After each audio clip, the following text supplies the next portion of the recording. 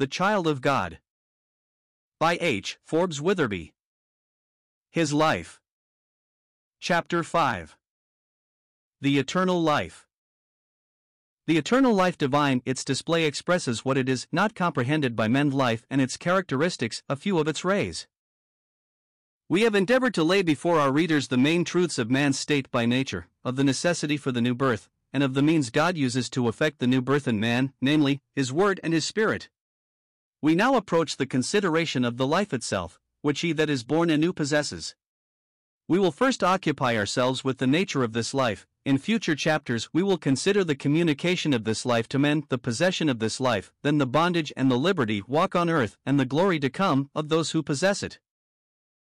The subject is exhaustless, it reaches right into eternity and our everlasting blessedness. We merely touch upon it in a suggestive manner. At the very commencement of this theme, let us express the earnest hope that these pages may be the means of leading our readers to search into the Scriptures, and to dig out for themselves its truths upon this subject. We can hope to do no more than does the fingerpost by the wayside, which merely points the traveler to the city where he would rest. The everlasting life is divine. This is our starting point. We begin with God, the source and the giver of life. The nature of God Himself is the explanation of the nature and the character of the life, and we cannot understand what the eternal life is unless we know God. The life is that of the everlasting God, Romans 16 verse 26, His, who was and is to come. We read also, the Father hath life in Himself, John 5 verse 26, hence our meditations upon the eternal life lead our thoughts to God and the Father. It is not only God in His sovereignty that we think of when we are occupied with the life, but God in His gracious relationship with men, for it is not said God, but, the Father hath life in Himself, and again, when the Lord is spoken of as manifesting the life, the Scriptures thus speak, that eternal life which was with the Father. 1 John 1 verse 2. The name Father carries the idea of relationship with it, nor such a relationship as exists between the Creator and the creature, but that which marks the intimacy and communion of a family.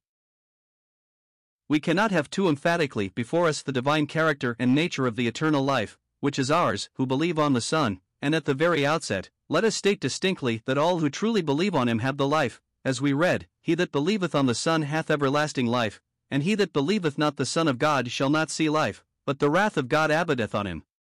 John 3 verse 36. This life is divine, it is not the old Adam life renewed, not fallen human nature renovated, it is that life, whichever was with the Father, which was before angels were, before sin was, or man was created. Neither is this life an intermingling of good with the life we received from Adam, the first man, he was of the earth, the new life is obtained from the Lord who came from heaven. As we have the truths connected with divine life before us, we see clearly that no intellectual culture, no moral training, no religious exercise, can produce in man a life which was from everlasting, which was manifest upon this earth in the person of the Son of God, and which is communicated to man by the act of God. The possessor of the life is born of God, and God dwells in him, and he in God. 1 John 4 verses 15 to 16. There is a measureless gap separating man in his natural state from God. The Gentiles, says the Scripture, are estranged from the life of God through the ignorance that is in them. God is unknown to man in the flesh, and human knowledge, however great, only rears its altar to the unknown God. Acts 17 verse 23. Ignorance of God is stamped upon all man's religious thought, which has not Christ for its spring. Human minds expand, and learning flourishes in the moral wastes of this earth where God is unknown, and where demons are worshipped. Intellectual development has nothing to say to this holy life, each pursues its separate course, neither approaches the other. Indeed, we may say that so far as human progress in its intellectual character is in view, Satan, the god of this world, is its mainspring. The ideal of it is, ye shall be as gods, and the personification of modern intellectualism is man independent of God. The motive of one life is the will of God, the motive of the other is the will of man. The energy of the one is the Spirit of God, that of the other is self-pleasing, and sometimes Satan. To comprehend what the eternal life is, we must go to Christ and learn the truth as it is in Jesus, whose ways and words on earth manifested this life to man. If the truth as it is in Jesus be unseen by the soul, the eternal life is unknown, for the Son declares who God the Father is. In him was life, John 1 verse 4, is recorded of the Son of God. Each man's life has a beginning, and human life in itself has a commencement. When a man begins to exist, human life is then his, but when the Lord is presented to us, we find one in whom life eternal ever was, and in whom it had no commencement. Life was from everlasting in him, yet having the eternity of the life before us, we have more, the Son of the Father himself, the everlasting Word, and by his person we gain an understanding of the life in its character. The display, the manifestation of the life, teaches us what it is. Unless the life had been manifested, man must ever have remained in ignorance of it. In natural things, without testimony, we cannot know what kind of life men live who dwell in other parts of the world. For example, the heathen in the center of Africa have no notion of the nature of a Christian home in England, and to gain any conception of such a home they must first hear of it, while to rejoice in it, the heathen would have to leave and to abhor his life of heathenism. The eternal life, being in itself divine, distinct from and above man, can only be known by man as it is revealed to him. The second man, the life-giving Spirit, came from above, the Word was made flesh, and dwelt among us, John 1 verse 4, the incarnate Son of God tabernacled among men, and the record of what he was here reveals to the heart of man springs of heavenly love and holiness, which are as distinct from the springs of mere human action as is earth from heaven.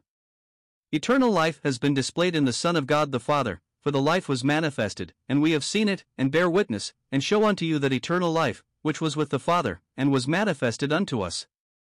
1 John 1 verse 2. The Son ever was with the Father, but in time he appeared amongst men, and thus taking upon him the form of a servant, was seen of angels, and in him the life was manifested. The everlasting repose of the Father's presence was ever the dwelling place of him, the life, but in divine love the Son revealed the Father to men on this earth in the body God prepared for him. The Holy Babe was born into this world, and then to human eyes, and ears, and hands, the eternal life which was with the Father became visible, audible, tangible. Then to man, the creature of God, the life was present in the presence of the Son, thus the Apostle writes, that which we have heard, which we have seen with our eyes, which we have looked upon, and our hands have handled, of the word of life. 1 John 1 verse 1. A great sovereign might traverse a part of his dominions in pomp and state, and be seen for a moment by his subjects when on his journey, and in this distant manner be manifested before them, but if he left his regal glory and came and abode amongst them, mixed with them, entered into their trials and joys, and expressed by words and deeds his character in the midst of them, the manifestation would possess quite another meaning to their hearts. Now, the disciple who teaches most of the life was he whose head had lain upon the bosom of Jesus, in holy but loving familiarity, his eyes had seen the Lord, and his hands had handled of the word of life. The only begotten Son, who is in the bosom of the Father, has declared him, and the disciple whom Jesus loved, dwell in degree, in the love, teaches us of that eternal life which was with the Father. Even as pertaining to his divinity, the Lord had no beginning, John 1 verse 1, so as to his humanity, it is reckoned from the beginning. 1 John 1 verse 1. The beginning of the display of that which is really life dates from the manifestation of the Son. Those who believe on him delight to turn to him, the second man, the last Adam, as their first as well as their last. True, as men on earth, they may trace back their history up to Adam, and sigh over human departure from God and lost earthly happiness, but in him who came from heaven, the eternal life, they have a life which is perfect, and with which are bound up holiness and happiness for all ages. How mean are the skeptic's thoughts concerning the origin of man and human development, in the presence of the eternal life in its divine origin and its future glory? How vain present speculations as to man's future, as we consider the divinely unfolded end which lies before the children of God. That which was true in Christ, even the shining out of the eternal life in him when on earth, is now true of all his people, true in him and in you. The characteristics of the life are the same in his people as they were in him, no doubt too feebly expressed, and this because self, alas, is allowed so much sway, but the darkness is past, or passing, and the true light now shineth. 1 John 2 verse 8. What was true of the Lord in his ways on earth is true of his people, for Christ is our life, and he is in us. If by reason of allowed sin, or of self-indulgence, the expression of the life of Christ is hindered in us, and how often it is hindered, let us take shame to ourselves, but on no account let us doubt the plain statements in the Word of God as to the character of the eternal life which has been communicated to us. Light, more light, the skeptic cries, as he gropes about in his darkness. Life, perfect life, rejoices the believer, as he dwells in God and God in him. He has the perfect life, but he longs that the Holy Spirit of God, who abides in him, may so work that this eternal life may be unhindered in its expression in him. This life is perfect immediately we receive it, but it is capable of measureless practical unfoldings. The nature of which we are made partakers is divine, but the treasure is at present in earthen vessels, in bodies which too often serve sin. The very circumstances of this world militate against the blossoming and fruit-bearing of the life by the Spirit, and more, self, the old man, is too frequently asserting itself, so that the wild stock of the old man is rampant, and the life of the new man thereby hindered in its action. The only way by which the truth as it is in Jesus can be expressed by the people of God is by the believer taking God's side against himself. The daily life of the believer should be lived out on the principle of the old man, which is corrupt according to the deceitful lusts, having been put off according to the former conversation, and the new man, which is created according to God in righteousness and holiness of truth, having been put on, and the spirit of the mind being renewed. The time was when the people of God were darkness, but now they are light in the Lord, therefore they are to walk as children of the light. Ephesians 4 verse 21, Ephesians 5 verse 8. The eternal life was not understood by men. The world did not recognize Jesus when he was in it. His life was of a character diverse from that which is natural to mankind. The fallen life derived from Adam and the eternal life that was with the Father have nothing in common. The motions of his heart, the principle of his actions, the object of his words, were all from another source, not of this world. The world knew him not, and to this day remains in its ignorance of him. The Jews, to whom the Lord said, "Ye have no life in you," John 6 verse 53, were likewise estranged from God, for though they could trace their descent from Abraham, the descent was merely natural. They were not, in truth, of the father of the faithful, of faith, which, if vital, is personal, not hereditary. The light shone amongst them, but they perceived not its character. And how is it in our day? The profession of Christianity does not entail the possession of life. Educational belief in the doctrine of the atonement, however important, is not new and divinely given life, neither is the ability to discern between evangelical and superstitious teaching life. No human strength of any kind renders life our own, it is the gift of God. We cannot disassociate life from its characteristics even in nature. To live is one thing, the character of the life lived is another. A tree has its life, an animal has its life, but the life of each pertains to a different kingdom in nature. When we speak of the eternal life, we cannot rightly mentally disassociate that life from its characteristics, for it is not simply that eternal life is a life without a beginning, and having an endless duration, but it pertains to God, and therefore to his character. The way to perceive what the eternal life is which was with the Father is to receive him who is the life and also the light of men. Light and life are so intermingled, as we see in John's Gospel and epistles, that they cannot be separated morally. The light demonstrates the presence of the life, by the light the life is made evident, at least, where there are eyes to see, for what is impossible physically, is true of the light of life. The light shineth in darkness, and the darkness comprehended it not. John 1 verse 5. Light and love are characteristics of the life eternal, and are united in the person of the Son of God, and are manifested to us by him. Take such a word as this, which relates to the essential glory of the Lord. In him was life, we read on, and the life was the light of men. Here we have the eternity of the life in him, who is everlasting, and also the objects of the love of God, to whom, and for whom, the life had its manifestation, even men. He was not the light of the angelic hosts, but of the weak worm, man. The nature of God is given in these two short texts. God is light, God is love, and both the light and the love are before us in the life manifested upon this earth. The life in its manifestation is, if we may so express it, light and love, the very nature of God, and that nature revealed to men. A few rays of this light shall briefly occupy us. Holiness is one of its component parts. The light which our natural eyes enjoy is composed of variously colored rays, all of which are blended into the pure light in which we live and move. As the spiritual ray of divine holiness penetrates into our darkness, it discovers to us, by its own brilliancy, our moral state. The holiness of God makes manifest man's sin. The Lord Jesus, the light, demonstrates to us what we are. How the Pharisees all left him when he shone into their hearts, saying, "He that is without sin among you." John 8 verse 7. They could not stand in their sinfulness, in the presence of his holiness. Yet lackest thou one thing, sell all that thou hast, and distribute unto the poor. Luke 18 verse 22, revealed the heart of the ruler, as again did the Lord's words to those Pharisees who watched him in the synagogue to see whether he would heal the man with the withered hand on the Sabbath day. Mark 3 verses 1 and 6. The rays of the light were not comprehended. The light acts in two ways on men's hearts. On the one hand, everyone that doeth evil hateth the light, neither cometh to the light, lest his deeds should be reproved. On the other hand, he that doeth truth cometh to the light, that his deeds may be made manifest, that they are wrought in God. John 3 verses 20 to 21. In the Pharisees rejecting the counsel of God against themselves, Luke 7 verse 30, we see the light hated. These men would not submit to take the place of guilty sinners, and so remained in their natural darkness. Thus also was it with the council before which Stephen was brought. The men of it were cut to the heart, convicted of their sinfulness, but they did not seek salvation, they gnashed on the preacher with their teeth. Acts 7 verse 54. The truth was hated and darkness loved, the light only brought out what was within the hearts of the hearers of the truth.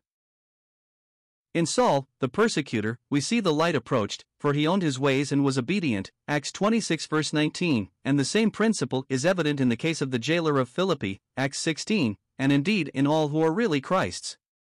The Lord's words are, I am come a light into the world, that whosoever believeth on me should not abide in darkness, John 12 verse 46, and those who follow him shall not walk in darkness, but shall have the light of life. John 8 verse 12. Love is a component of this light.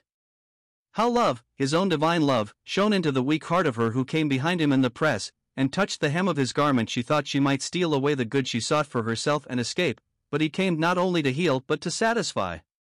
The Lord brought the poor woman into his presence and taught her his comforts.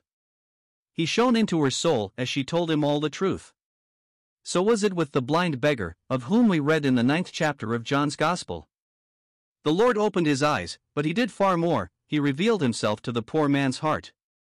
The Lord healed him and satisfied him with the shining into his heart of the knowledge that he was the Son of God.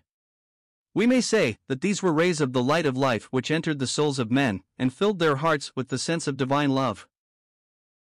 Holiness and love combined penetrated into Peter's soul when Jesus, turning and looking upon him, recalled to the overconfident apostle his assertions and his master's words, and Peter wept bitterly.